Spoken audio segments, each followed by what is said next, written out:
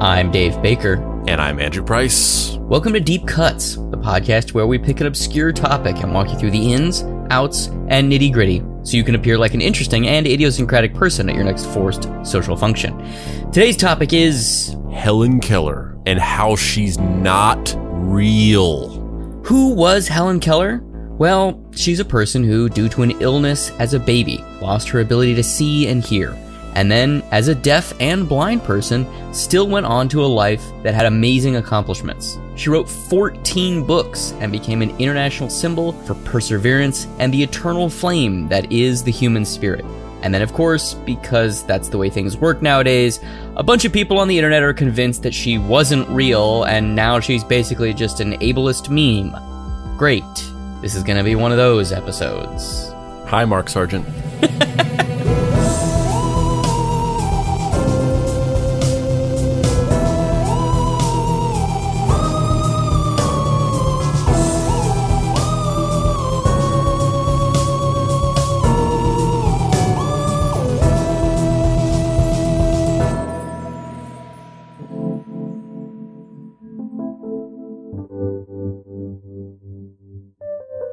Act 1. A moral so potent, it can't possibly be true.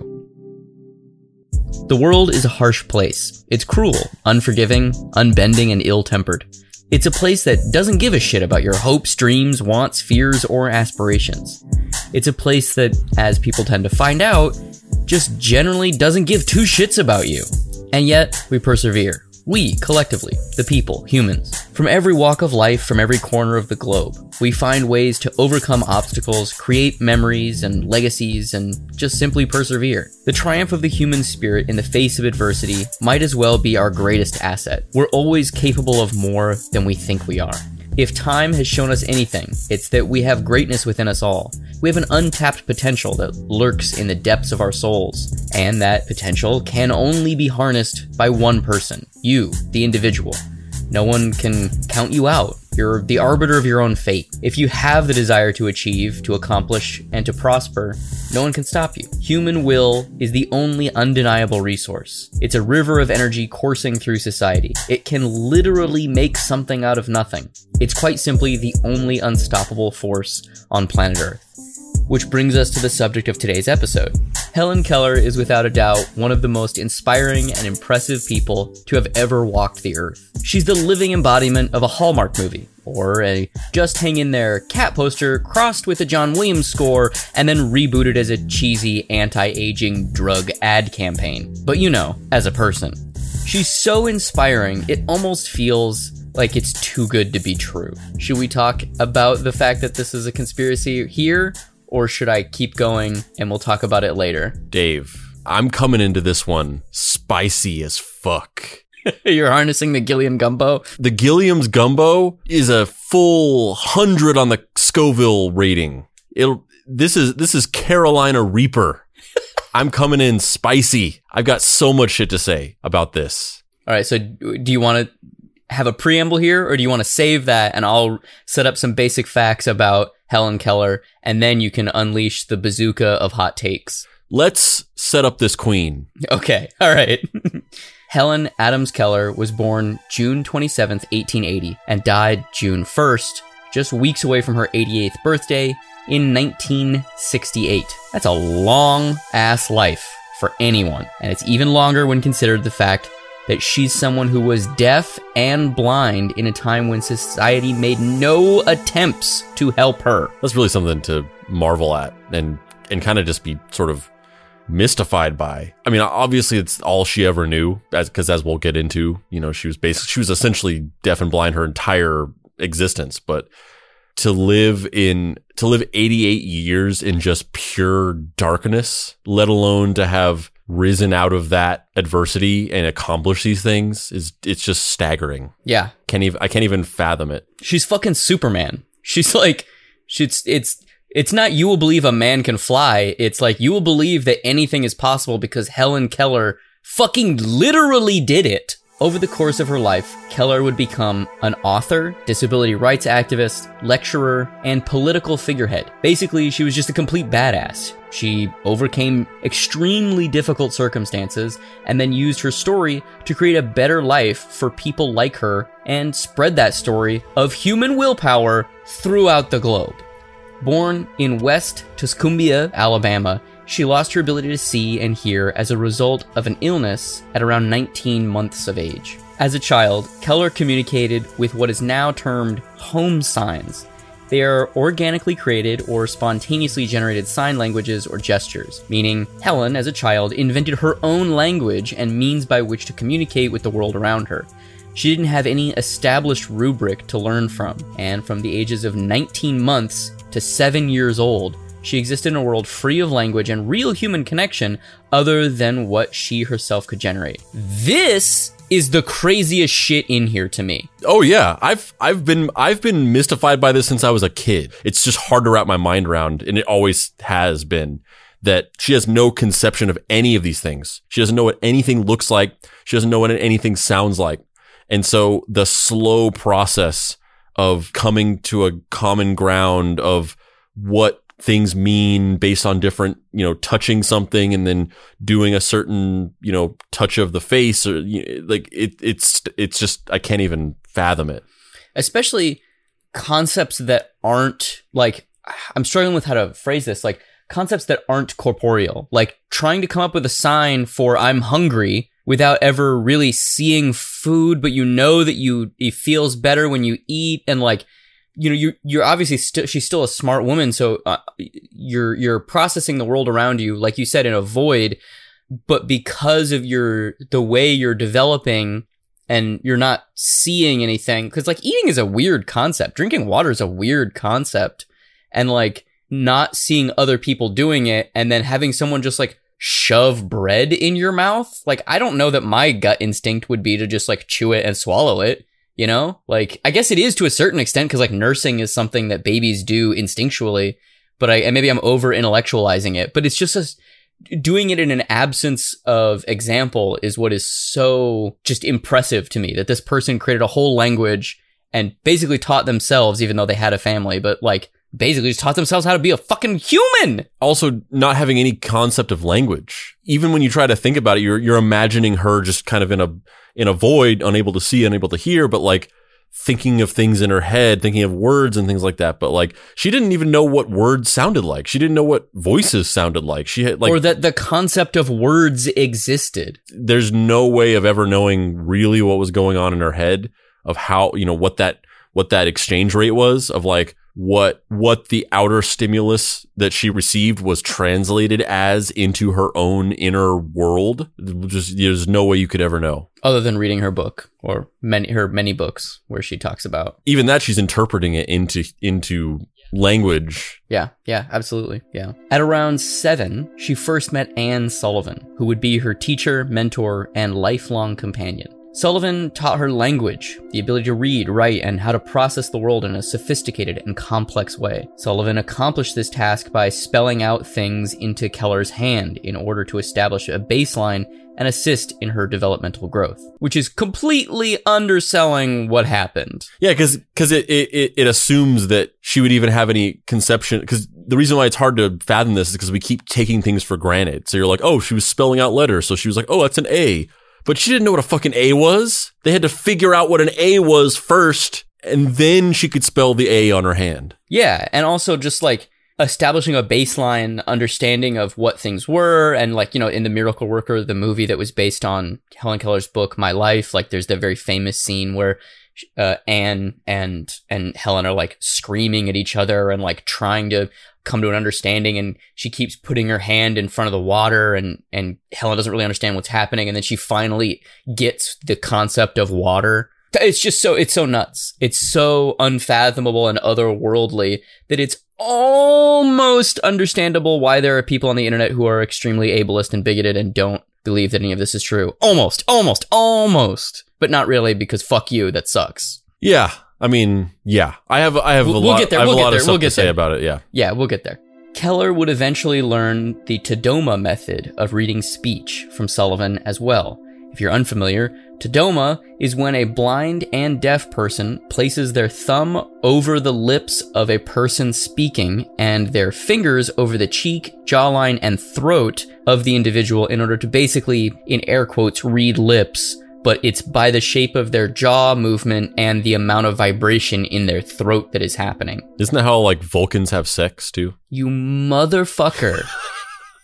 A Vulcan mind meld? No, I hate you. Am I confusing Star Trek with Demolition Man again? Bro, I guess maybe you're thinking of, are you thinking of Pon farr, which also has nothing to do with the Vulcan mind meld, but Pon farr is every 7 years, Vulcans have to return to Vulcan and mate, or they go crazy and try to kill people. Yeah, and then there's the shells in the bathroom.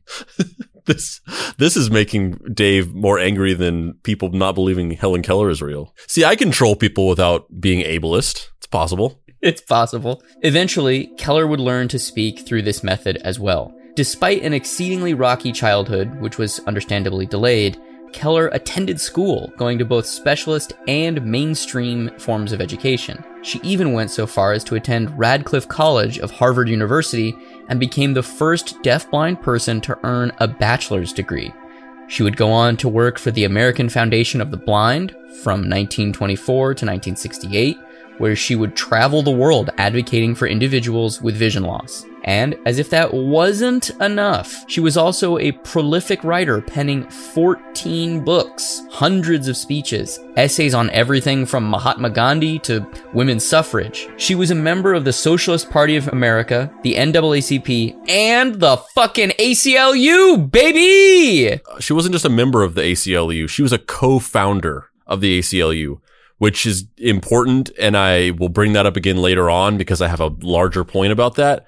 But remember that she was a co-founder of the ACLU. Any one of those things would have been like enough for a normal human being's legacy. When her book, How I Became a Socialist, was burned by Nazi youth, she wrote an open letter to the German student body condemning censorship and prejudice. So now we're going to watch a little clip called Helen Keller Speaks Out. In this room sits a remarkable woman. She is Miss Helen Keller. She does not see the room or the book that she is reading. She sees nothing. She does not hear the rustling of the curtains behind her. She hears nothing. She is deaf and blind. But if you enter a room, she will know it. Your lightest footfall will tell her you are coming. It will even tell her who you are, if she knows you, as she knows her old friend, Polly Thompson. Polly has been with Helen Keller 40 years. For nearly half of these, she has been Helen's only companion, Helen's eyes and ears upon the world. She talks with Helen by a finger system in which each letter has a sign, like this.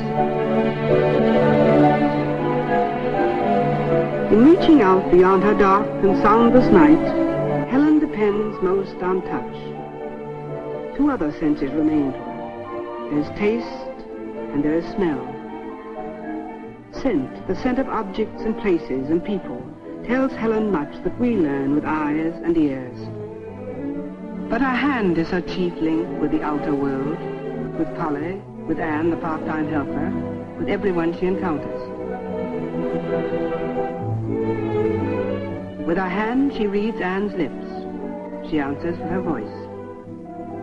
It is an unnatural voice, and it is her great sorrow.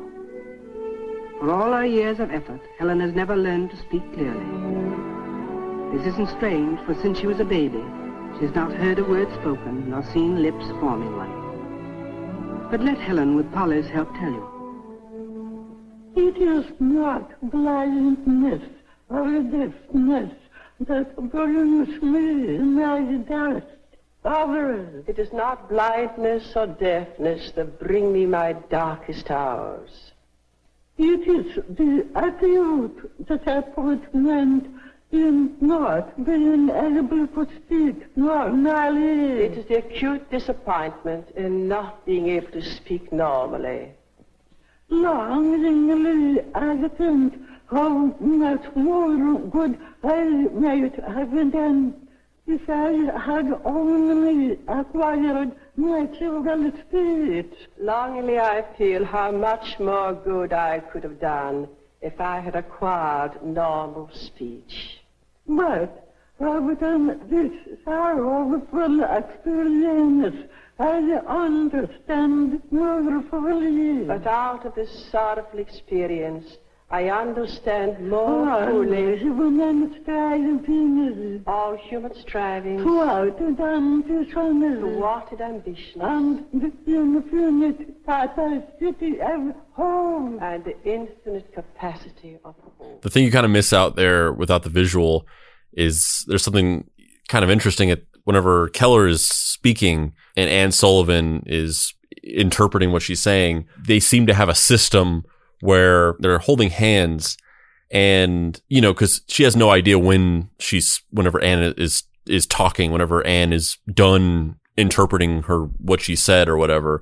So they seem to have a system where whenever Anne is done talking, they're holding hands, and they're holding their hands up. And whenever Anne is done talking, she lowers their hands. So then Helen Keller knows that she's finished speaking. And then whenever she's talking, the hands are down. And then whenever Anne goes to speak again, she lifts the hands back up. So it's just this really simple way of, giving, I guess, sort of social cues of like, I'm speaking and then I'm done speaking and then now it's your turn to speak. We're going to get more into this later, but, just imagine like watching this video. Another thing you sort of miss is the hand sign language that they're doing whenever Anne Sullivan comes in and she's talking to Helen Keller, and they're doing like it almost, just visually, it can't help but sort of look like they're doing like a really elaborate secret handshake.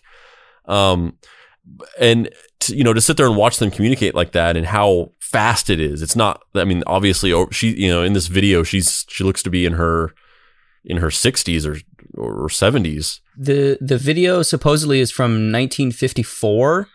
So that would mean she'd be 74. And so they've obviously been doing this for a long time. So it's like this lightning fast communication. And I just, like I said, we're going to get into this more, but just imagine the sheer amount of work that was put into developing all these systems and learning all these things, only for a bunch of fucking teenagers in the future just sitting in their rooms doing nothing to just doubt your existence. In the years since her death, Helen Keller's autobiography, The Story of My Life, and its many adaptations have graced both the stage and the screen, most notably in the film The Miracle Worker. And to make this incredible story of human triumph all the better, some people on the internet now think it's all bullshit.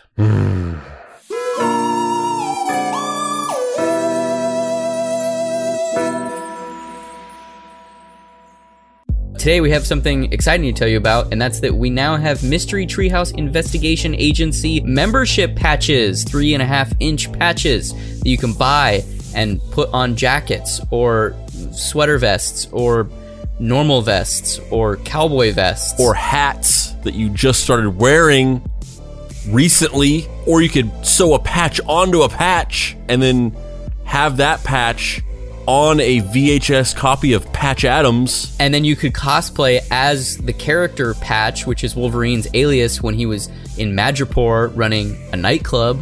They're pretty cool. You've got an illustration of me and Dave as the Mystery Treehouse Investigation Agency. I've got a magnifying glass. Dave's got a flashlight drawn and colored by Dave. You can go to any of our websites and go to the store. You can go to heydavebaker.com. You can go to dapricerights.com where they're available, or you can go to deepcutspod.com and go to the official merch store for Deep Cuts. Bacon and legs.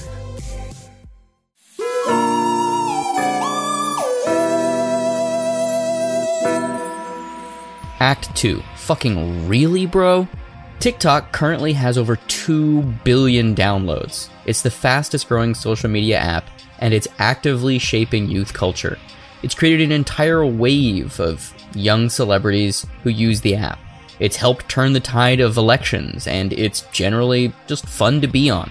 TikTok started its life as, another app entirely.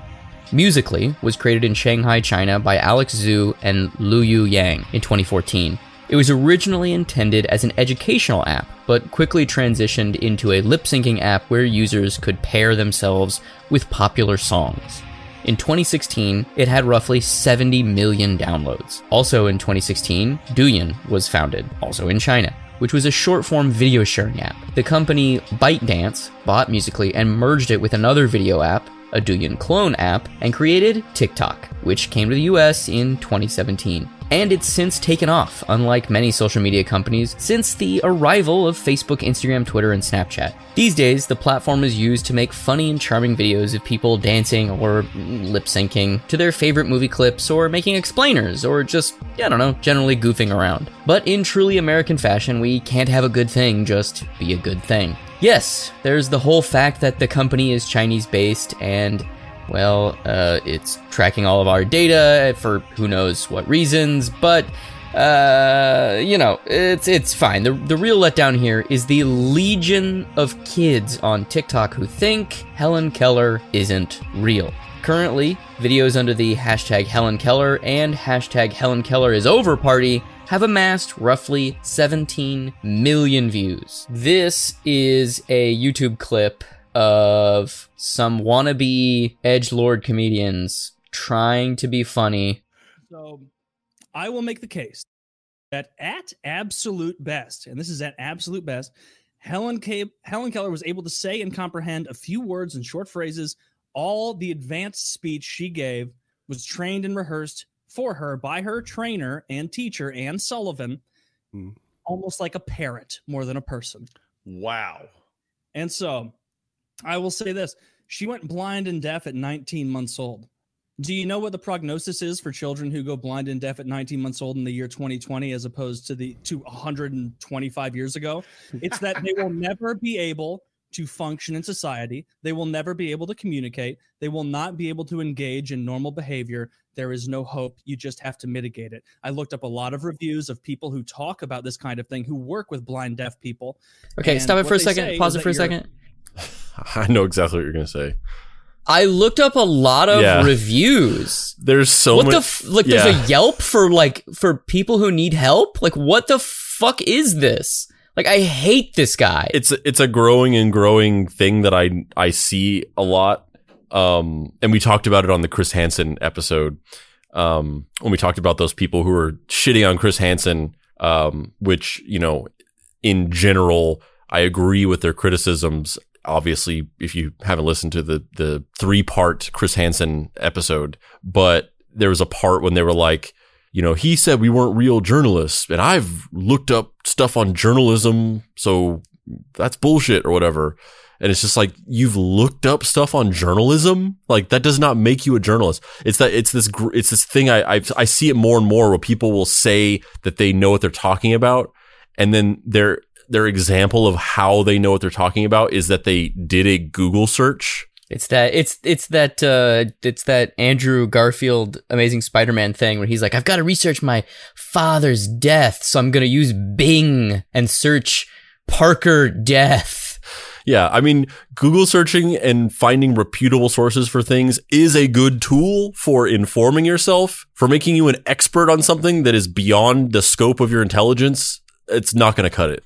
Fucking bullshit. All right, keep going. This guy sucks. I'm lashing out violently at you because of confusion, and it's sad. They're totally distanced from reality, and so they obviously lash out. You're way more likely to engage in that kind of behavior from these patients than you are them trying to read, because they can't read. There's a fundamental level of perception that you need in order to. Well, it's got to stop it again. But this is a straw man argument, because what he's failing to recognize is that, number one, unfortunately, our healthcare system in the United States, as well as in a lot of places in the world, is woefully lacking.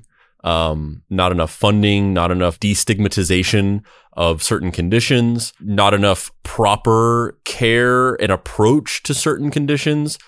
And you have healthcare providers working not one-on-one with one specific patient over a series of years, but a healthcare provider, working with a group of people, or, an entire facility of people. My stepdad is a physical therapist, and he oversees multiple different facilities because they're so understaffed in that sector of healthcare, and they are so underfunded that you'll have like teams of people that have to go and work like 3 different jobs at all these different healthcare facilities and be managing and overseeing hundreds of patients at different facilities because of this issue.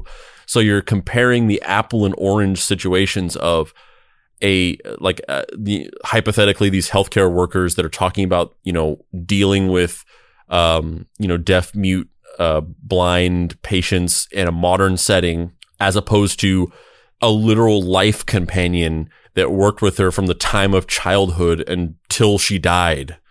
And it was her sole dedicated job. Also, just fuck anybody who says that, like, who says that kind of like ableist, if you're born this way, you can never have a good life, and you can never be a contribution to society, and you can never, fuck that, man. Fuck that shit. Yeah, I mean, of course. Do we even need to watch any more of this? He just says this. Just for the sake of the audience, we don't have to stop it and go back and forth. This guy fucking sucks, but just to get, so the audience has an idea of the level of intolerance and assholeness that's on the internet, let's just play a little bit more.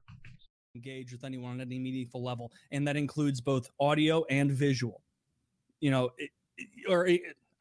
don't need both, because I never thought of this. There are deaf people who can communicate, and there are blind people who can communicate, but that's only because blind people take advantage of audio, deaf people take advantage of visual. That's the only reason that it's able to be done. Is it a coincidence that in all of human history there have been blind deaf people? Not once in human history, other than Helen Keller, have they been able to engage with someone like this and speak in this way. And also, and you may say to me, oh, there was someone 50 years prior to Helen Keller that was also a taught blind deaf person. That person is even less credible than Helen Keller. They literally are. I went on a deep fucking dive of this. And so, I can't believe you're shitting on him. This is awesome. So I'm saying it's simple. It is far more likely that she is a hoax than it is likely that of all blind deaf people throughout human history, she is the only one that was capable of speech. And not only speech, because remember this is not purported that she was able to recognize water.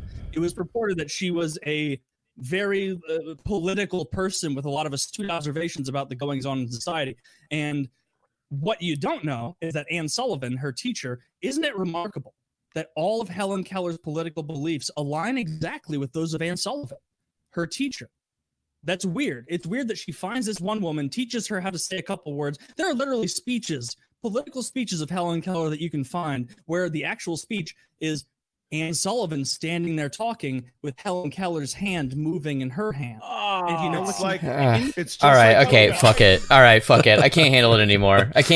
Fuck these guys. These guys fucking suck. Yeah, I mean, this is kind of not necessarily emblematic of the greater point of this, because a lot of what we're talking about is this weird trend on TikTok with young kids, and these are just a bunch of like our age fucking dude bros. But yeah, there's a lot of things about this that are really annoying. I mean, number one, like, I'm not saying we're professional comedians. We certainly aren't. But like, what the fuck is this podcast? Like, what even is this podcast? Is it supposed to be funny? He's reading off all of this like misinformation, and then they're just all like laughing at it. And like, what is the point of this? They fucking suck. We're not even gonna say their names because they're so fucking shitty. But unfortunately, this video has 388,000 views on it, which is like, Jesus. This apparently ableism and bigotry sells, which I guess we didn't really even. Of course it does. Well, the second part of this is because you were saying that it's like wannabe edgelords, which is true, but it's a little bit deeper than that. And I'll actually just read this rather than trying to like half-assed paraphrase myself, because I was just talking about this earlier today for an unrelated reason. But the thing about this is that, as we'll get into, as is maybe the case about this entire thing, it started off maybe as like a quote unquote like satirical joke that morphed into a real thing, which is how all these conspiracy theories start now. Like everything we're dealing with right now was like a thing that like started off as like an ironic edgelord joke that like slowly made its way into like out of context situations where people saw it, didn't realize it was supposed to be a joke, and were just so dumb that they started believing it. And then it just like became sentient and real. But Verhoeven's Toupee, please go listen to our Verhoeven's Toupee episode. yeah, so you know, these guys that are talking about this, like this could very well be and you know, and you have like people who espouse hateful or dangerous rhetoric, and then after the fact when they get criticized, they just say like, oh, I'm just joking, or like, oh, I'm like, I was just saying, like, I was just saying stuff, it doesn't mean anything or whatever, I'm just messing around. And you know, this could very well be what they're doing. They, you know, or what they're trying to do. Like maybe this guy doesn't actually believe this. Maybe he doesn't believe it as strongly as he's acting like he's believing it. Maybe he's just trying to be funny for going off on a edgy rant about this historical figure that everybody knows about or whatever. But I was just saying this earlier today, so I just want to read this thing that I said. So quote unquote, it's just a meme, bro, is destroying our world. Human beings are not meant to say things and have an algorithm distribute that thing to the entire population. We all exaggerate, we all give an opinion, but word it in a way that presents it as fact.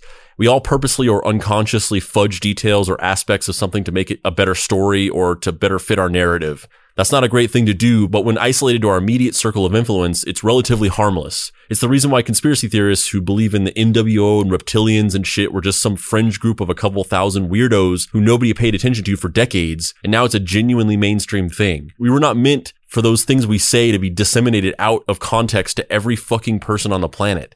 It hacks our brains and hypnotizes us into believing shit without thinking about the logistics because it emotionally gratifies us. The real danger is the machine is self-perpetuating because every person involved thinks that they are nobody, and sharing a meme or a quote or an article with false information does nothing, and nobody realizes that they are all a cog in a bigger mechanism that needs all of those individuals to keep sharing that shit in order to function. So in that way, every single individual is incredibly important. Arguably, every single one of us is more important in the machine of spreading false information on social media than we are in voting for elected officials in the way that the system works. So it's all these people sharing something because they don't think it's a big deal because they're just some nobody, and they don't see the significance of a meme and not realize that they are directly contributing to distorting reality. So when you look at something like this, if you reach out to these people and you're just like spreading misinformation, and they might very well come back with you and just be like, just chill out. We're just joking, man. It's it's a podcast. Who cares or whatever. And that is the direct attitude that is like destroying our fucking world. I agree. I guess maybe, do you want to walk us through some of the tenets of the conspiracy theory and maybe talk a little bit about why some of these points may have taken a foothold? Yeah, well, I mean, first of all, Dave, I think this broke me. I think this fucking broke me. We have in a year of some of the craziest shit in terms of like misinformation, conspiracy theories, reality distortions. In a year, and longer than that, but like specifically in 2020 is when these things like really took root and became big, but this has been going on for several years now. In a year of QAnon and fucking COVID denial and flat earthers and fucking Mark Sargent and talking to him, this is what broke me. What was it about this that separated? Like, I would have thought that literally talking to the guy who like started Flat Earth would have been more frustrating than just like some annoying teenagers on the internet. There's something about how needlessly destructive, devoid of any purpose it is that just destroyed me. You can understand why people believe in QAnon, because they feel oppressed and they feel like they've gotten a bad lot in life, and it's a coping mechanism to blame some dark secret thing that's responsible for the bad luck that you've had in life, that it's not just random tragedy or your own personal failings, but rather there's like a literal gang of supervillains that are purposely fucking you over.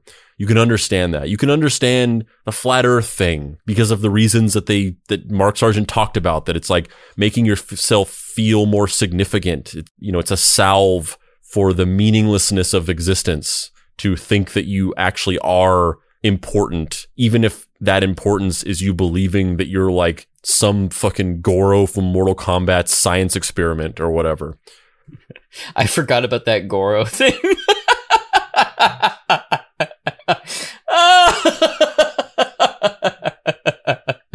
I completely forgot that his, like, in his slideshow of talking about how aliens, or how we live inside of a fucking snow globe space in space, how the aliens were just Goro from Mortal Kombat. Oh, Mark, I hope you stayed listening to our show after you were a guest. And if you are, go fuck yourself, Mark. But this is like, in every conceivable way, there's no point to it. They dredged up this woman who died decades ago. And who did nothing but help people. It'd be different if she was like, no, yeah. If it was like reassessing the legacy of somebody, like, oh, John Lennon was great and blah, blah, blah. The Beatles are one of the most influential bands of all time and he died tragically and all this stuff.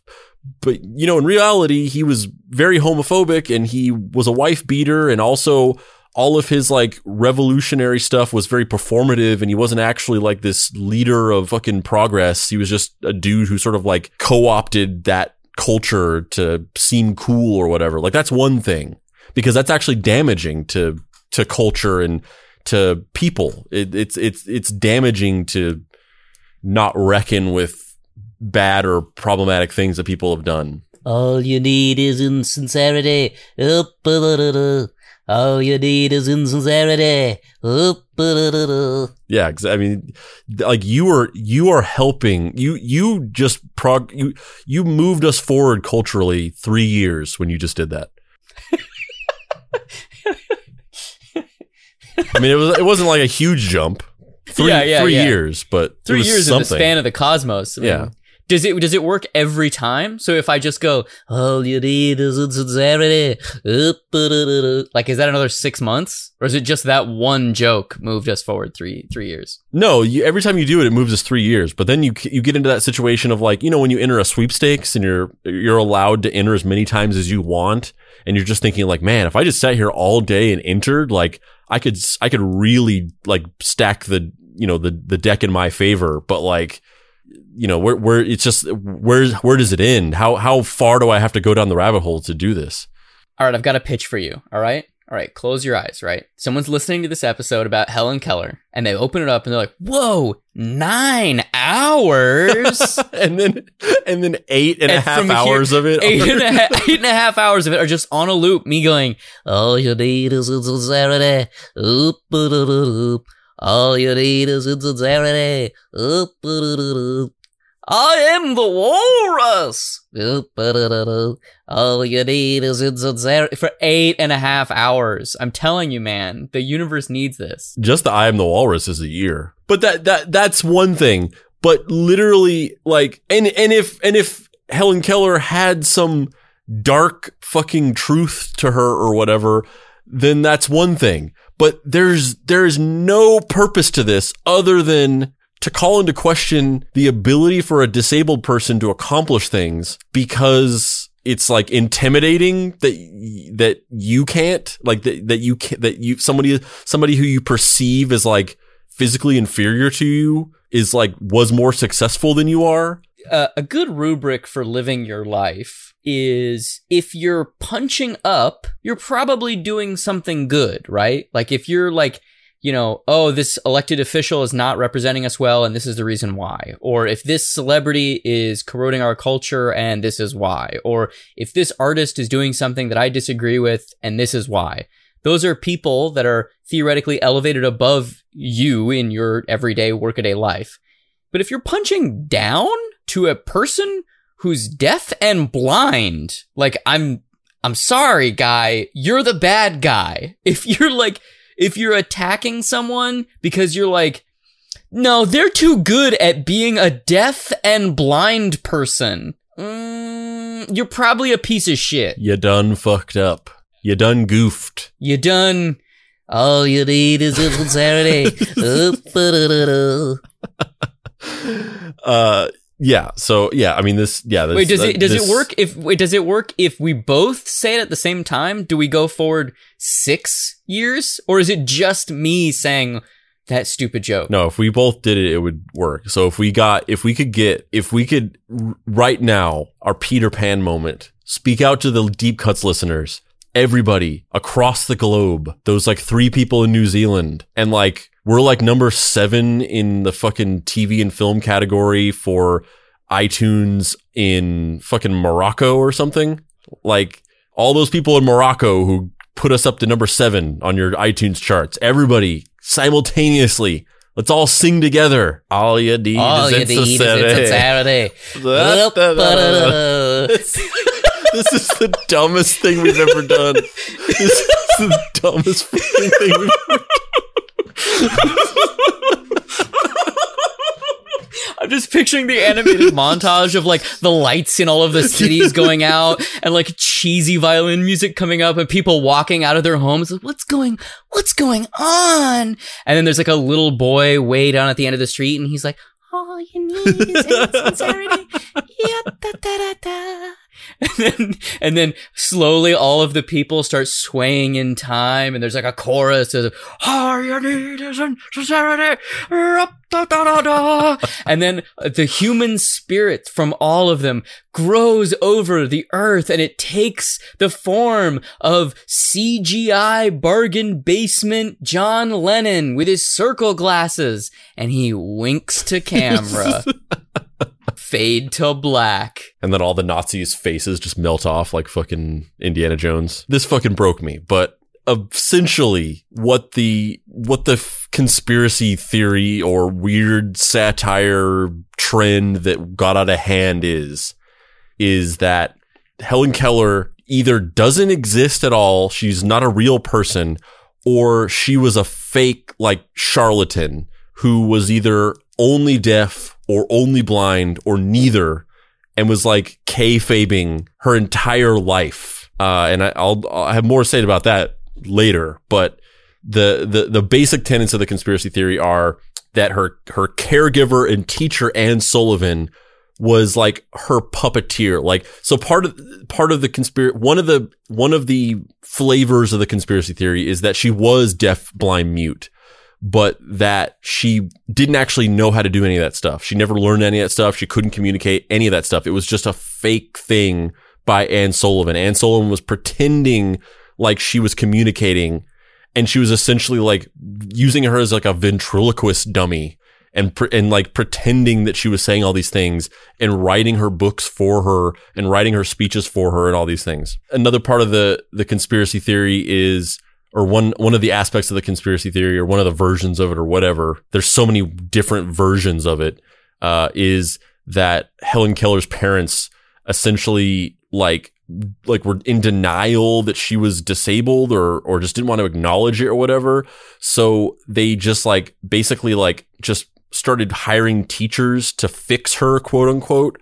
And they just kept hiring them and firing them until they found like the right sort of patsy or person who would tell them what they wanted. And they found Anne Sullivan, and they essentially just chose her because she was telling them what they wanted, that she was teaching her these things. And so the whole thing was just like a fake thing where the parents just like hired a crazy person to tell them what they wanted to hear. And that's essentially what her entire existence was her parents' like inability to acknowledge that she was disabled. Like, what is Anne Sullivan's end goal? Like, let's just say this is true, which it's not. It's ableist trash. But let's just say it's true. Why would someone... Yeah, the long game of like assuming that eventually she could turn the child into like a national celebrity because of the amazing feat of teaching her all these things, and then she could use that as a platform to like espouse her radical socialist political views. I guess that is the thing, but that's such a wild stretch. That's such a hat on a hat on a hat on a hat. Like what? Like you. That's like if instead of running for office, Alexandria Ocasio-Cortez was like, I'm going to open a cat cafe and have a really cute cat, and then I'm going to train the cat to do tricks, and then train the cat to speak English so that the cat can run for public office. Like, what? That doesn't make any sense. Like, no, she would just run for fucking public office. Like, it's so fucking weird. Yeah, to summarize, there's different like quadrants of this. There's the one where it's like she literally didn't exist. This is just a fake person that was made up in history books or whatever. The Helen killers. That's what they like to be called, is the Helen killers. Yeah, that's what that faction is called. And then there's the version where she was deaf, blind, mute, but Anne Sullivan was like using her as a puppet, and she didn't actually learn or accomplish any of those things. It was just Anne Sullivan kayfabing. And then there's another, which is usually referred to as the Anne Sullivan of bitches. Mm-hmm, yeah. And then there's the slightly milder one where people believe that she was either deaf or blind, one or the other. She did learn all those things, but she was like faking one or both of her disabilities. I think that's the one that annoys me the most. Yeah. And there's another aspect of this, which is like weird. And I don't know when we want to get to the part of like debunking these things or whatever, but whether it's now or later on. Let's watch some of these videos first, and then we'll do that. But one of the other like out of nowhere, like just like a hat on a hat, just like a weird frosting, like on this cake of conspiracy, just like the fucking frosting on top of it is also this other thing where people say that she was racist. Yeah, I saw a bunch of videos like that too, and I was like, I don't really get this, because she was part of the NAACP and like hated Nazis and was a socialist. I mean, maybe she was a racist because she was born in 1880. Like, I wouldn't be surprised if she was racist, but also she was a part of the NAACP. I have a lot to say about it, and I have a lot of quotes and details and things, but as a brief teaser for that, it's just a completely manufactured lie out of nowhere. It's like literally made up. That part of it is just completely made up. I wonder what that's like, not having a concept of what race is, and then having someone trying to like what was it like the first time that she had a conversation around what racism was? I'd be so curious what that would be like. Yeah, I don't know. I mean, like I said, there's definitely a lot of things to talk about in that regard, but it's interesting because there's a lot of things at play there, because, you know, obviously before Anne started teaching her, she wasn't able to communicate very effectively. So you could maybe say that before she started working with Anne, she really had no concept of what was even going on around her at any time. However, I have something to read about this a little later, but that's actually somewhat of a myth. She actually had learned to communicate before she ever met Anne. Part of the conspiracy theory with the whole she's a puppet of Anne is like she didn't know how to communicate at all. And magically, once Anne came into the picture, suddenly she started being able to communicate. But that's actually not true. She actually did learn communication skills prior to Anne. So she was at least able to understand and interpret the world around her to some degree before she started being taught by Anne. So she might have had a concept of race, in some way. But also she lived in, basically at one point her family owned slaves. So she had slaves and they were servants of hers, and she was at least, I'm assuming, aware that they were slaves or servants or whatever, when she was a little kid. And then they, you know, this, her entire meeting with Anne and learning all these things is post Civil War. So by the time she met Anne and started working with her, slavery had been abolished at that point. But, at some point early on in her life, she did have some concept of slavery. So, let's play a little game. And we're going to watch some TikTok videos here. And the game is called Fuck These Idiots, Stop. I also I have some other videos that I've added as well. We'll watch yours first because they're sort of like canonical. These are like the origins of this or whatever. But I've got some videos to watch. I have a bigger point to make. And so I've collected some videos.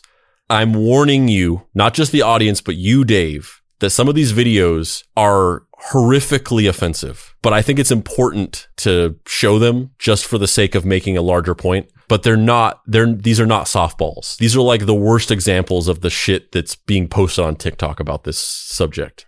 But I'm pre-warning you just because I don't want you to be shocked. What it is that I don't know that she was as real as we claim she is. And whenever she told me this, I was dying for like 10 minutes straight, and so I decided she should come and tell you guys her theory. So, the story of Helen Keller starts, she was born, and then when she was like 18, 19 months old, she got sick. And when she got sick, she lost the ability to hear and see. She had her famous teacher, Anne Sullivan, come, taught her all kinds of words, and then Helen Keller became this huge inspiration, speaking of peace and justice and love and equality. You know, you hear that and you're like, yeah, girl, get it. And then you're like, whoa, hold up. How do you teach someone that is blind and deaf the deep meanings of those types of words like peace and justice and freedom and suffrage and socialism? Like, I can't even get that. We just want to give a disclaimer. We're not hating on anybody with a disability. We just don't understand what's going on here. I don't get it. She told me she poured water on her hand and she knew it was water. How did she know it wasn't apple juice? And of course, you know, she's all like, oh, water, like writing it in her hand. To her, it's just liquid. Of course, she does have her other senses. She can taste and smell things, so that's how she would know it wasn't apple juice, I guess. But how do you make the difference? How does she know it's not apple juice falling from the sky when it rains? Oh. How do you know? And like water, how would she know that it's the same water that she's drinking that's falling from the sky? You know what I mean? Like the differences of water. The rain. Drinking water. Well water. Bathing. What? We don't know. How does she know she doesn't bathe in apple juice? Mm-hmm. Hold up. According to a simple Google search, Helen who I don't know her. Also knew 5 languages. 3 of the languages were Latin, French, and German. Helen Keller learned to read and write in Braille, and then she learned to speak by feeling vibrations and feeling the lips for shape of the sounds. What? So how do you learn all those languages? That doesn't even make sense. And German's such like an angry language, you know? It's like they make a lot of noises. How would she know that? And we probably just sound really ignorant. But we don't get it. I just can't even wrap my mind around this. Like, I'm just sitting here, I'm like... Is it possible? That she is what she was? Was Anne like some kind of... Was it witchcraft? Was it like, is Anne just like this goddess, like teaching people? Okay, fuck these idiots. I'm done. Fuck these idiots. I can't do it. So we're going to watch more of these, and we'll definitely talk about this more. But another point I wanted to make about this. So this video highlights it, because of all the videos, at the very least... I'm so angry right now. Like, I'm the one who put that video in the script, and I'm fucking livid right now. In this video, of all the videos, at the very least... they're kind of saying like, and this is just that problem I talked about earlier where I was reading my whole thing about, but they're, at the very least, they're kind of saying like, we're just dumb and don't understand this or whatever.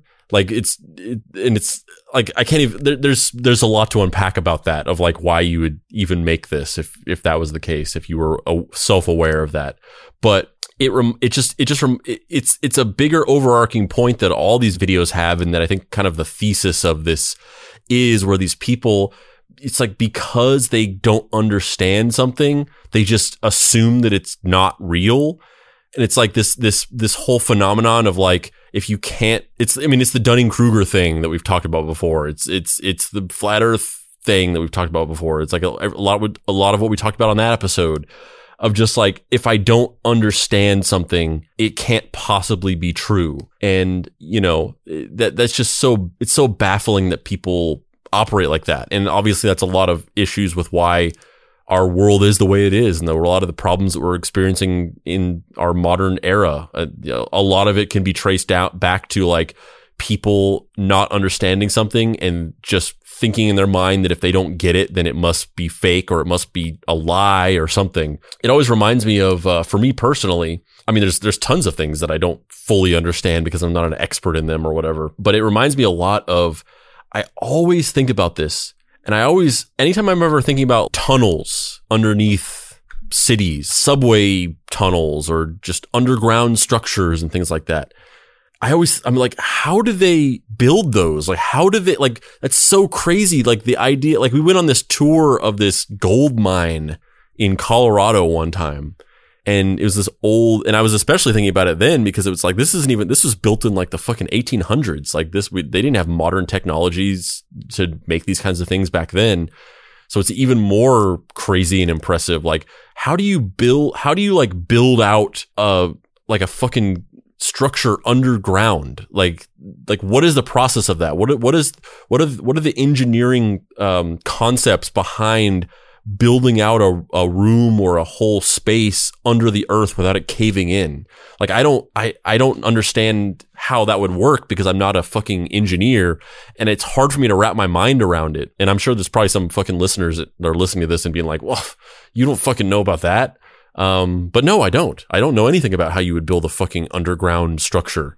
Oh, well, you will when there's a boy genius office building, and underneath it is a secret subterranean lab. Yes, and the lab is dedicated to learning about how to build underground subterranean labs.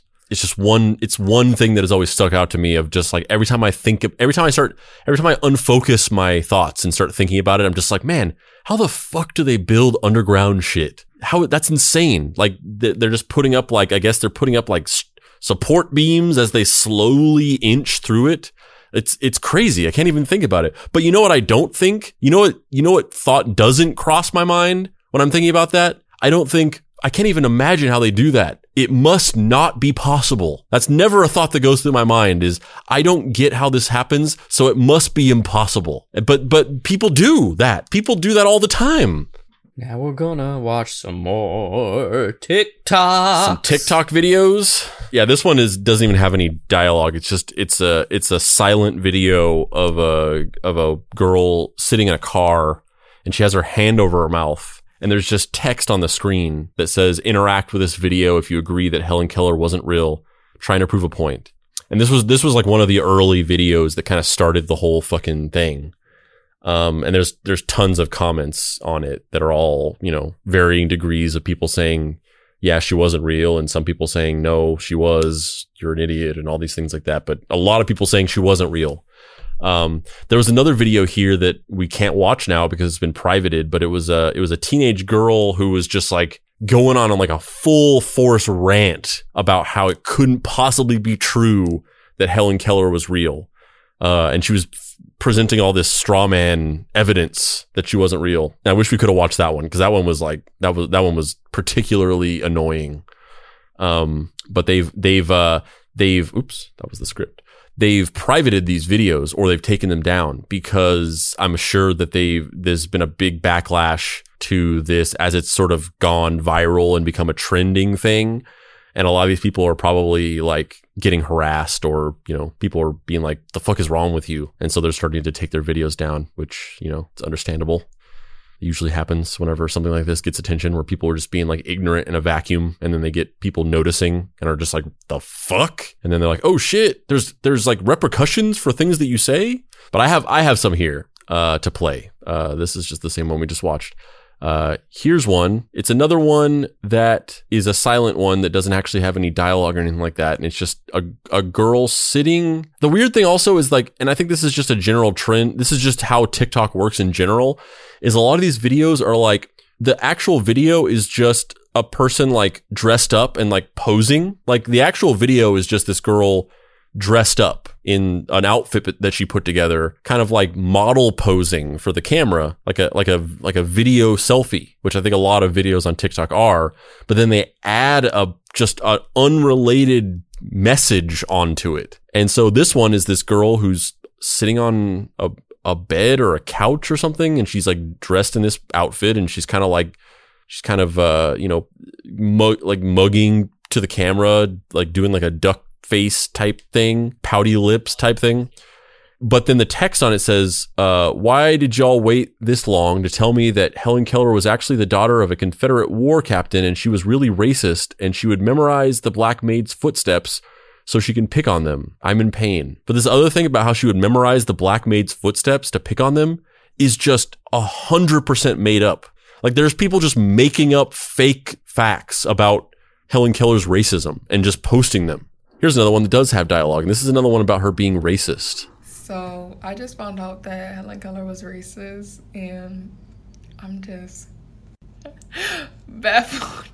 You know how did that even go down? She was blind and deaf. She said something.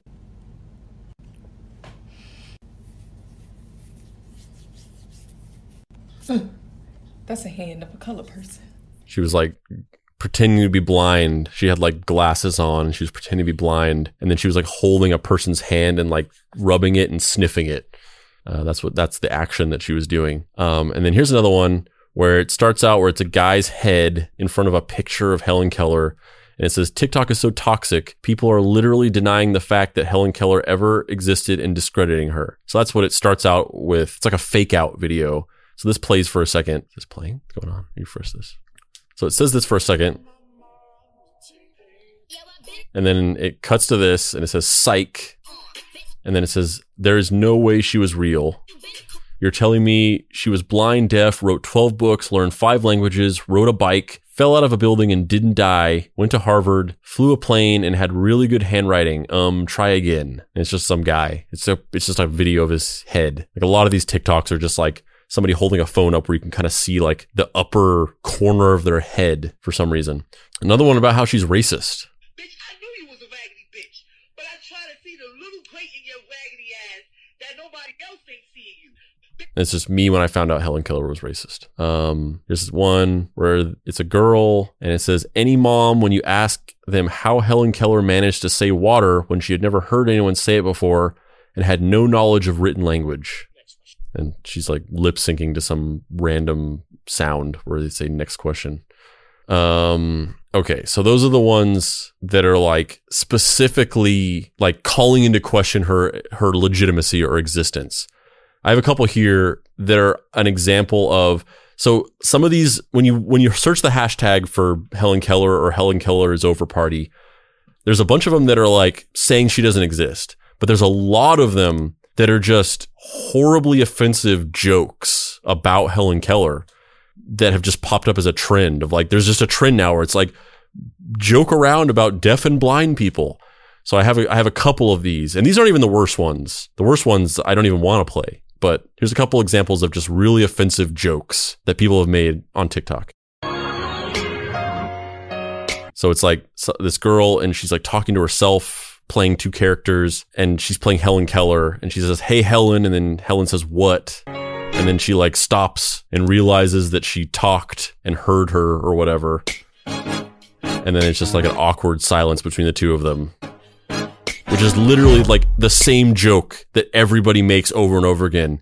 There's like a million TikToks where a person is playing Helen Keller and then somebody else, and the person says something and then Helen Keller says, what? And then their eyes get wide and then they just sit there in awkward silence. Like that's just like, there's a million TikToks that make that exact same joke. This one is really bad. It says Helen Keller trying Pop Rocks candy for the first time.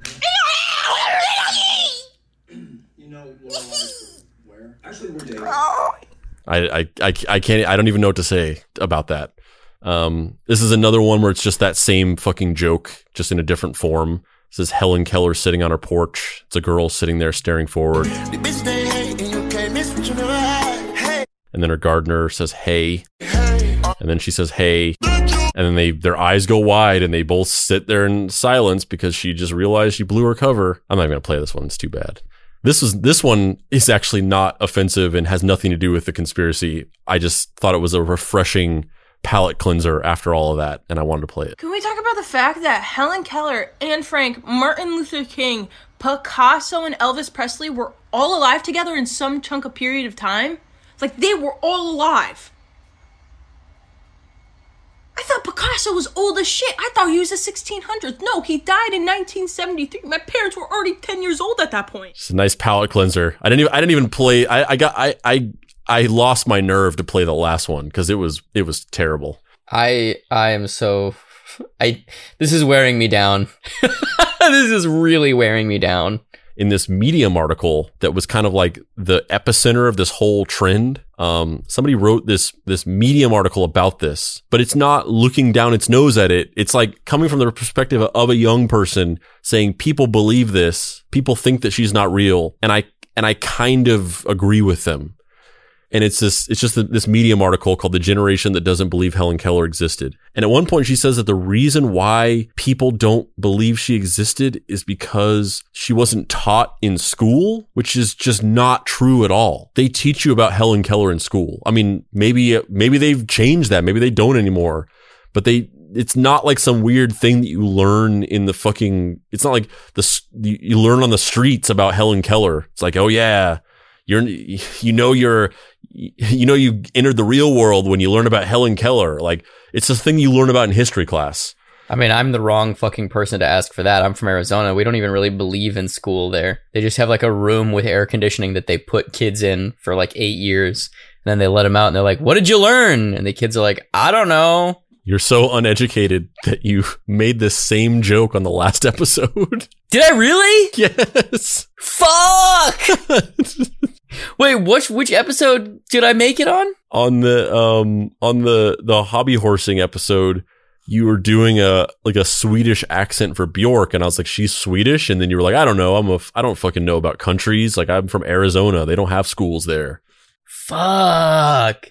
I don't remember this at all. I mean, that's a combination of my just lack of short-term memory. And then also, have I ever told you the fact that like the place I'm from, Arizona, you don't really have schools there. Like it's kind of fucked up. Like we don't even really they just kind of put people inside of a building and they're just like, just read some books. And then you're reading a book and you're like, Robert E. Lee loved Virginia so much that he fought for the South. It had nothing to do with slavery. I'm like, that's kind of, like we don't really have schools in Arizona. Dave, you're gonna make that one guy think that the episode is skipping. Wait, what guy was this? Was he somebody that I know that I went to school with? Because we don't even really have schools in Arizona. God damn it! But so not that saying things makes you not racist, obviously, and clearly being a white person living in fucking antebellum South and like low key having slaves at some point early in her life, obviously her life must have been intermixed with racism in some way. But by all accounts, it seems like that stuff, she completely became a progressive person in her, as she started learning with Anne and as she, grew up and became an adult. So not to say that this proves that she wasn't racist because of things she said, but considering the fact that the only information about her is about her activism and anti-racist stance, and there's literally no information about anything regarding racism at all that you can find, it just personifies how ridiculous this is, that this lie has come into existence for some bizarre reason.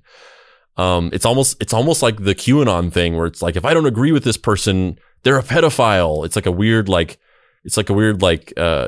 moral, self-induced moral high ground where it's like, this deaf and blind person wrote more books than I'll ever write in my lifetime. Well, yeah, but they were also racist. Like, it's just like a weird, no, Andrew, it's this deaf and blind person wrote more books than I will ever read.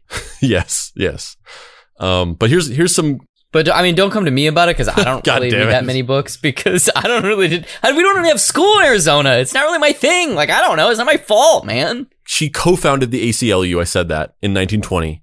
She was an early supporter of the NAACP, an opponent of lynchings, which fucking apparently at a certain point that was like a controversial fucking statement. Here's a couple quotes from her. In a letter to the NAACP endorsing their work and decrying the social climate of the United States at the time, she says, "Nay, let me say it. This great republic of ours is a mockery when citizens in any section are denied the rights which the Constitution guarantees them, when they are openly evicted, terrorized, and lynched by prejudiced mobs, and their persecutors and murderers are allowed to walk abroad unpunished. In another letter in 1946, she said, the continued lynchings and other crimes against the N-word, not the hard N-word, but the other N-word that I still don't want to say, but was more normalized to say at this time, whether in New England or the South, and unspeakable political opponents of white supremacy, according to all recorded history, augur ill for America's future. In a letter to Miss Oster in 1951 regarding the efforts of the W.C. Handy Foundation for the Blind, she says, personally, I do not believe in a national agency devoted only to African American blind because in spirit and principle, I am against all segregation. And the blind already have difficult enough without being cramped and harassed by social barriers. Like I said, saying things doesn't make you not racist, but the disparity between these being the only pieces of evidence of her stance on race and these other things having no shred of evidence it just bears repeating. Another thing is, let's see. Okay, yeah. So the whole thing. So one of the other things that people say that makes it unbelievable that Helen Keller was real was the fact that she flew a plane. But that's a myth borderlining on just a major misunderstanding of a thing that's taken out of context. So what really happened was she, as sort of part of a weird publicity stunt or whatever you would call it, she was taken up in an airplane with a pilot and she was put in the passenger seat. So according to the article, let's see, she piloted the 4-engine airplane for 20 minutes as it flew over the Mediterranean Ocean. She sat in the co-pilot seat with the pilot beside her, and an interpreter relayed his instructions. So for just 20 minutes while they were free flying over the ocean, the pilot took them up into the air and was piloting the plane, but then temporarily handed over the controls to Keller, and an interpreter told her what to do. The pilot was like, all right, move the stick up this way. And then the interpreter told Keller and she did it. And they did that for like 20 minutes. And then she gave the controls back to him. But it's been taken out of context as like, she claims she flew a plane, but that's not exact. It's not at all what it was. The other thing about, I kind of alluded to this earlier, but the other thing about how they say that the whole conspiracy theory about how Anne Sullivan was just puppeteering her and like it was all fake and she wasn't actually able to communicate and it was just Anne Sullivan pretending like she could. It's a myth because she actually had communication skills before she met Anne Sullivan. It's commonly thought that Keller had no way of communication with her family until her teacher arrived around her 7th birthday. However, Keller, who had no cognitive impairments, was able to use about 60 different signs to make herself understood before she ever met Anne Sullivan. The final thing, which I feel like we just kind of have to acknowledge so as not to be, accused of leaving things out conveniently. There is absolutely no evidence of any kind of racism, overt racism, that's not the inborn racism that we all carry with us in a systemically racist society, but the racism that's being purported by these TikToks where it's like, she hated black people, she fucking picked on the black servants or whatever. Like, there's just no shred of evidence of anything like that. It's wholly invented. However, it does bear mentioning that at least during a certain time in her life, in one letter, she was a proponent of eugenics. Whoa! Just a little left turn there. But what does that mean? Because she was like anti-Nazi and she also it's nothing to do with race though. It's absolutely nothing to do with race. It's all about people with disabilities. She was ableist? That's not true. Kind of. So basically it was literally one letter. And according to her biographers, she moved away from this belief later in life and only held it early on in her life. But what happened was, and this is only acknowledged in one letter. It's not like a thing that she spoke about constantly. She acknowledged it in one single letter. But basically what happened was, in 1915, there was a high-profile event that happened where a doctor in Chicago, a family, the Bollinger family, gave birth to a baby boy who was born paralyzed on his left side, missing his left ear entirely, missing the right eardrum. His right cheek was connected to his shoulder, and he had a curved spine and closure of the intestinal tract. So the doctor who delivered the boy was a proponent of eugenics, a huge believer in it. And so he decided that he thought that the baby should be allowed to die, and that it was better for humanity to not allow people with these kind of disabilities to exist. He said he examined baby Bollinger and arrived at the conclusion that even if surgery was successful, the child would grow up and be a mental and moral defective, quote unquote, who would burden his family and society and taint the human race. Indeed, Hazelden, who is this doctor, believed that it would be morally wrong to allow the baby to live. As he later recounted, he wondered, would his mind be clear? Would his soul be normally alive? That I do not know, but the chances are against it. Hazelden informed the baby's parents that, in his estimation, the child would be better off dead. In due course, Mr. and Mrs. Bollinger came to agree. So they allowed the baby to die. It took 5 days, where they basically just left it to die on its own by just not tending to it or whatever. And it was a big national scandal, and he was heavily criticized for it. And he actually used it as an opportunity to preach about eugenics. He went on like a tour using it as an example and espousing his eugenics beliefs. And it was specifically about disabled people. It wasn't a race thing. So Helen Keller actually had formed a friendship early in her life with Alexander Graham Bell, our boy, the composer of Alexander Graham Bell, the inventor of the phone. I was thinking of Francis Scott Key. Alexander Graham Bell was a huge eugenics believer, and it's believed that he must have filled her head with ideas about these things early in her life, and preached this concept to her, because Helen Keller wrote a letter defending the doctor for his decision, and you can see it right here. Hopefully I have it open. I don't think I closed. Maybe I closed it. This is a transcript, but there's a scan of the actual handwritten letter. So it's definitely real. But this is a transcript of it. So in the letter that Helen Keller wrote, it was an op-ed, I guess, that she published in the New Republic in 1915, December 18th, 1915. And in this letter, she says, much of the discussion aroused by Dr. Hazelden when he permitted the Bollinger baby to die centers around a belief in the sacredness of life. If many of those that object to the physician's course would take the trouble to analyze their idea of life, I think they would find that it means just to breathe. Surely they must admit that such an existence is not worthwhile. It is the possibilities of happiness, intelligence, and power that give life its sanctity, and they are absent in the case of a poor, misshapen, paralyzed, unthinking creature. I think there are many more clear cases of such hopeless death in life than the critics of Dr. Hazelden realize. The toleration of such anomalies tends to lessen the sacredness in which normal life is held.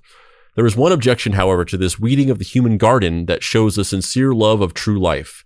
It is the fear that we cannot trust any mortal with so responsible and delicate a task. Yet have not mortals for long ages been entrusted with the decision of questions just as momentous and far-reaching, with kinship, with the education of the race, with feeding, clothing, sheltering, and employing their fellow men. In the jury of the criminal court, we have an institution that is called upon to make just such a decision as Dr. Hazelden made, to decide whether a man is fit to associate with his fellows, whether he is fit to live. It seems to me the simplest, wisest thing to do would be to submit cases like that of the malformed idiot baby to a jury of expert physicians. An ordinary jury decides matters of life and death on the evidence of untrained and often prejudiced observers. Their own verdict is not based on a knowledge of criminology, and they are often swayed by obscure prejudices or the eloquence of a prosecutor. Even if the accused before them is guilty, there is often no way of knowing that he would commit new crimes, that he would not become a useful and productive member of society.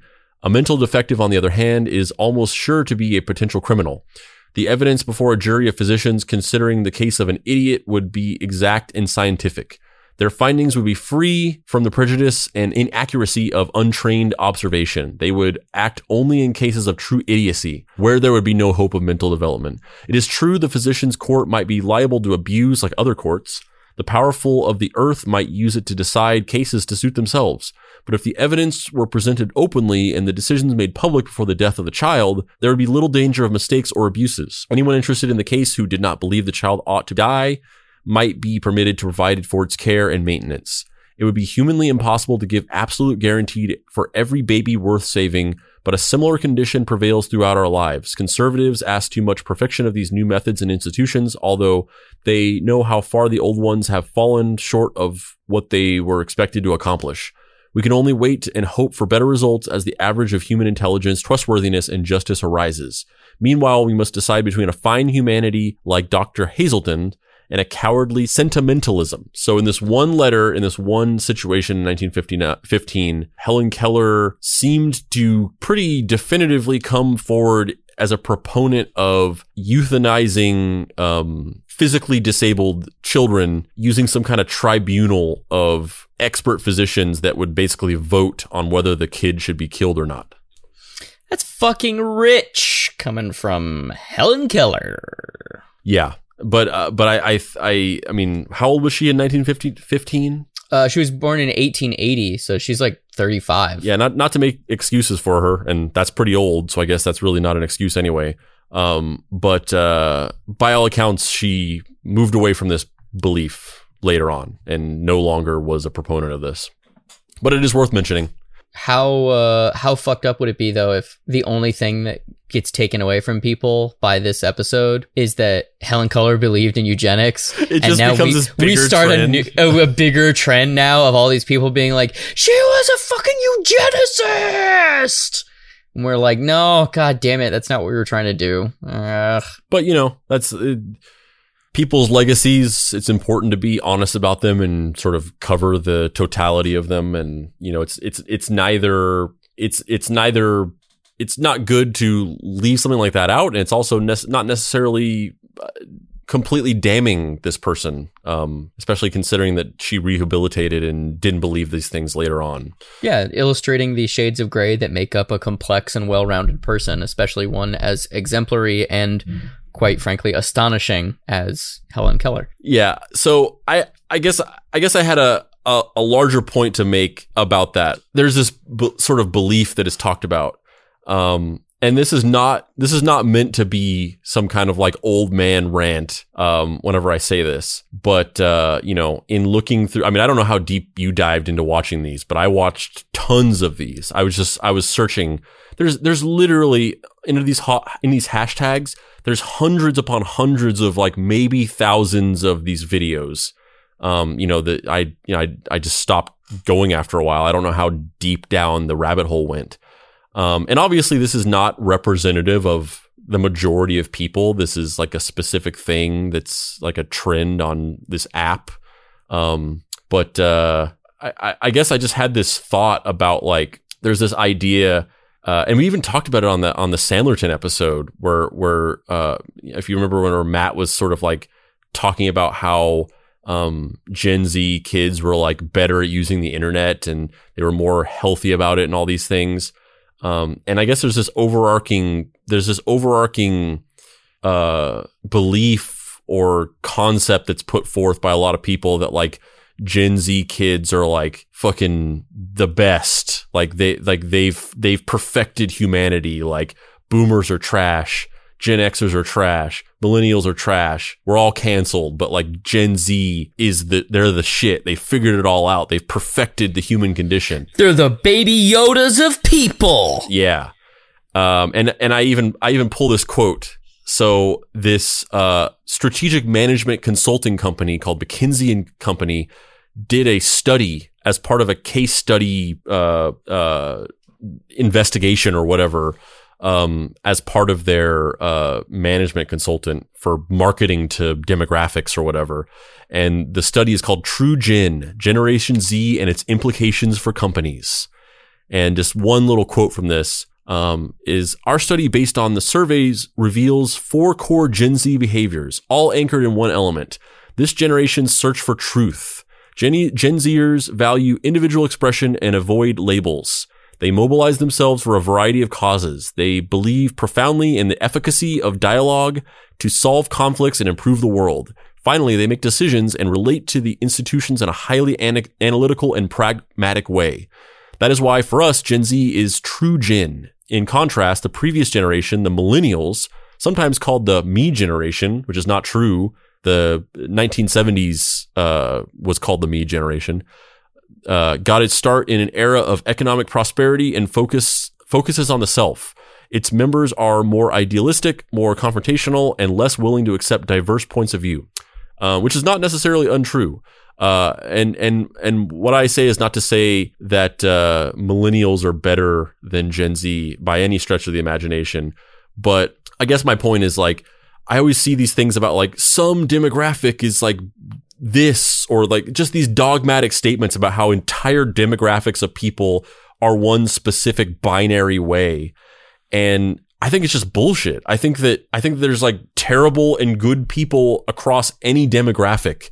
And there's no, like, certainly there's differences, and maybe it's getting progressively better in small, inches forward. Maybe ultimately as a whole, Gen Z kids are, X percentage more progressive than millennials. I'm sure that's true, but this idea that they're all just like fucking, it's a generation of people who just like search for truth and find it. It was even used as an example of why people believe in this conspiracy theory.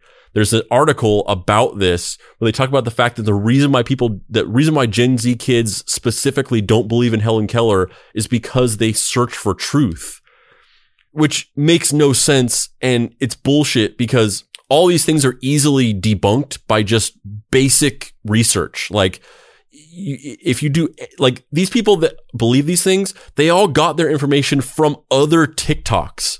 Like, all these things about her being racist or whatever, they literally don't exist. This information doesn't exist. There's nothing even remotely similar to this information. There's nothing you can find that even remotely in like you could be like, oh yeah, I guess I could see how they misinterpreted it this way or whatever. There's nothing like this that exists. Like, these were just lies that were made up by satire, quote unquote, trolls and put in TikToks. And then other people just took them at face value. Gen Z people are not immune to buying into misinformation, practicing confirmation bias, and being tricked by fucking brain hacking algorithms into believing lies. It's a fucking disease that infects all of humanity, regardless of what your cultural upbringing is. Yeah, I think you're absolutely right. I think there's an over romanticization of what's happening right now with Gen Z, because I think a lot of people are so disgruntled is the wrong word. I think depressed about the way everything has gone, that there's like a fuck, these kids gotta figure it out because we've just been fucking up. So yeah, I think it's understandable why there's that, but and I think that there are probably societal trends that manifest within that age bracket that are about, wanting to move in a progressive direction because they've literally come of age watching a totalitarian regime try and tear down all of the norms within our country. But like you said, I think it's pretty hard to say that any age range of people is just gonna have it all figured out. Like, yes, am I glad that, in air quotes, the greatest generation fought back the Nazis? Very much so. But also, that same generation was responsible for a lot of really fucked up shit. So, Yeah, and really my message, or the thing that I want to get across, is really not even about the age or the generational gaps, or any specific demographic. Really all I want people to think about is you're not immune to being tricked by misinformation and lies and allowing yourself to be lured into a misinformation trap by social media. But it also makes people who are so sure and self-assured that they can't fall for that more vulnerable to falling for it in more subtle ways that can be just as dangerous. And I really want people to think about the fact that you are not immune to the human condition of people generally wanting to believe things that they're told at face value, and also favoring things that emotionally gratify them and fulfill a preconceived narrative that they already wanted to believe, and allowing yourself to believe and fall for misinformation specifically because you think you can't. Ultimately, the internet brings us together and pulls us apart. It's a human invention, so of course it's going to have our flaws and biases built into it. In closing, Helen Keller was real. She's an American hero, a wellspring of inspiration, and deserves better than these assholes are treating her online right now. Fingers crossed that we can get our shit together, but we probably won't. I, for one, am looking forward to working in an office in the year 2028 that has a weird Helen Keller demotivational poster on the wall, I guess, or something. I'm Dave Baker. And I'm Andrew Price. This has been Deep Cuts. You can find me online at heydavebaker.com, where you can find stuff like my comics, Action Hospital, Fuck Off Squad, Vicky the Wonderful, all kinds of cool stuff. You can also pick up these brand spanking new Mystery Treehouse Investigation Agency shoulder patches, baby! People out there in deep cut land, still workshopping that. We've got patches. We've got Mystery Treehouse Investigation Agency insignia patches. You can be a part of the fucking Mystery Treehouse Investigation Agency. You want to battle 4-armed bounty hunters alongside Hillsmer? Then get yourself, go to havedavebaker.com or deepcutspod.com and pick yourself up a fucking Mystery Treehouse Investigation Agency patch. Andrew, where can people find you on the internet, and where can people find maybe these Deep Cuts patches that's connected with you? You can find me auto-hoaxing the fact that fucking George Washington Carver was actually a fucking professional wrestler on TikTok. He spent time in the Deep South circuit as the Carver, and he had like a giant sickle, and that was his thing. I'm gonna start that, and it's gonna become a real thing, and people are gonna believe it. And you can also find me at dapricerights.com, where you can get my book, Deadbolt, AI Private Eye. It's about a robot detective solving crimes in a future dystopian society that is not unlike maybe more of a present time. But also, you can find the Mystery Treehouse Investigation Agency patches on my website as well, which is just, you can go to any of our websites. You can go to heydavebaker.com, you can go to deepcutspod.com, you can go to dapricerights.com. You can get the same patch. The money goes to the same place, but there's 3 options. You can vote with your dollars on who you prefer. Do you like Dave? I'm really setting myself up for failure here because I know how people are going to vote, but you can, if you like Dave better, buy them from his website. If you like me better, buy them from my website. And if you like us both equally, buy them from deepcutspod.com. But also, Andrew, don't think about it that people are liking me better or you better, because that's a false corollary. Because it's just, I just know more people. I just know a lot of people. It's not like it has nothing to do with if I'm more or less likable than you. I just physically just know a bunch of nerds. Then why does my wife put a Dave mask on me at night?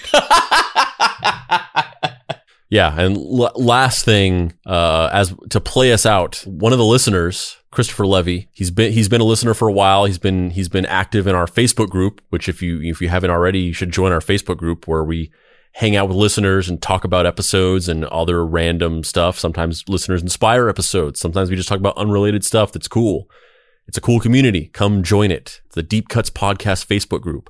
But one of the listeners, Christopher Levy, he's been in there for a while. He has a band called Just Dandy, and he's doing a thing where every day he is covering a chorus from a song and featuring a comic book recommendation on the Just Dandy Instagram page, which is Instagram.com/JustDandyOfficial/.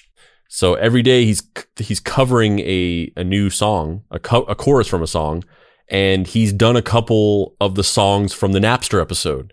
So we'll play those right now. But you should check out Just Andy Official, where he's doing this every day until their new album Big Chorus comes out, and they're pretty cool. I mean, obviously, I'm a little biased. I'm loving the fact that he's covering these songs that started out as just goofy things I hummed into my phone. It's very surreal to me, but he's got some other cool ones on here. Also, just to make it crystal clear, if you cover any of the songs from the Napster episode, the Halloween episode, the Christmas episode, or any of the other episodes in the future that will undoubtedly have songs in them, we will fucking put that shit on the show. So if you want to get on the show, just make a really bad cover of, we spend our time out of the sun. We write a code in C++. And you'll be on the show. Do it, Eric Clapton. Go fuck yourself, Eric who I know listens to this. It can't get much better. Nobody knows as much about me as my favorite song. And if you want to hear it, you gotta buy the whole disc, and then it'll always be alright. This is the way that life will always, it'll always be tonight. Might change your Kindle 5 CDs, or else I can grab a Walkman.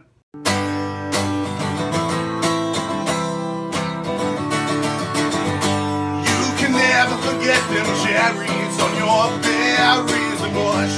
Don't you ever forget them cherries on your berries and mush. And if you ever forget them cherries, the mush will taste really ordinary. The flavor experience will be contrary on your berries and mush. You can never forget them cherries on your berries and mush. Don't you ever forget them cherries on your berries and mush. And if you ever forget them cherries, the mush will taste really ordinary. The flavor experience will be contrary on your berries and mush. San Mateo, please wash over me. Night or day, I love you either way. San Mateo, I need your kind of strange.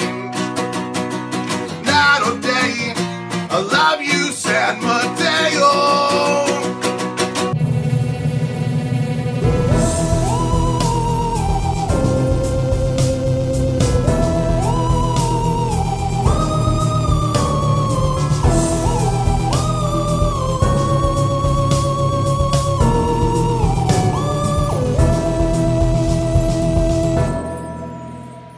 Deep Cuts is a production by Boy Genius Media. If you'd like to find this show and others like it, please visit boygeniusmedia.com or deepcutspod.com. If you want to join in on post-episode discussions, please join the Deep Cuts Podcast Facebook group. Finally, subscribe to our YouTube channel for additional video content. The incidental music for this episode was created by D. Catalano, whose music can be found at wekeepoddhours.bandcamp.com, and Dad Beats. You can listen to his podcast Food Fight, a food discussion podcast, anywhere you get your podcasts, and The Dead Boy Detectives.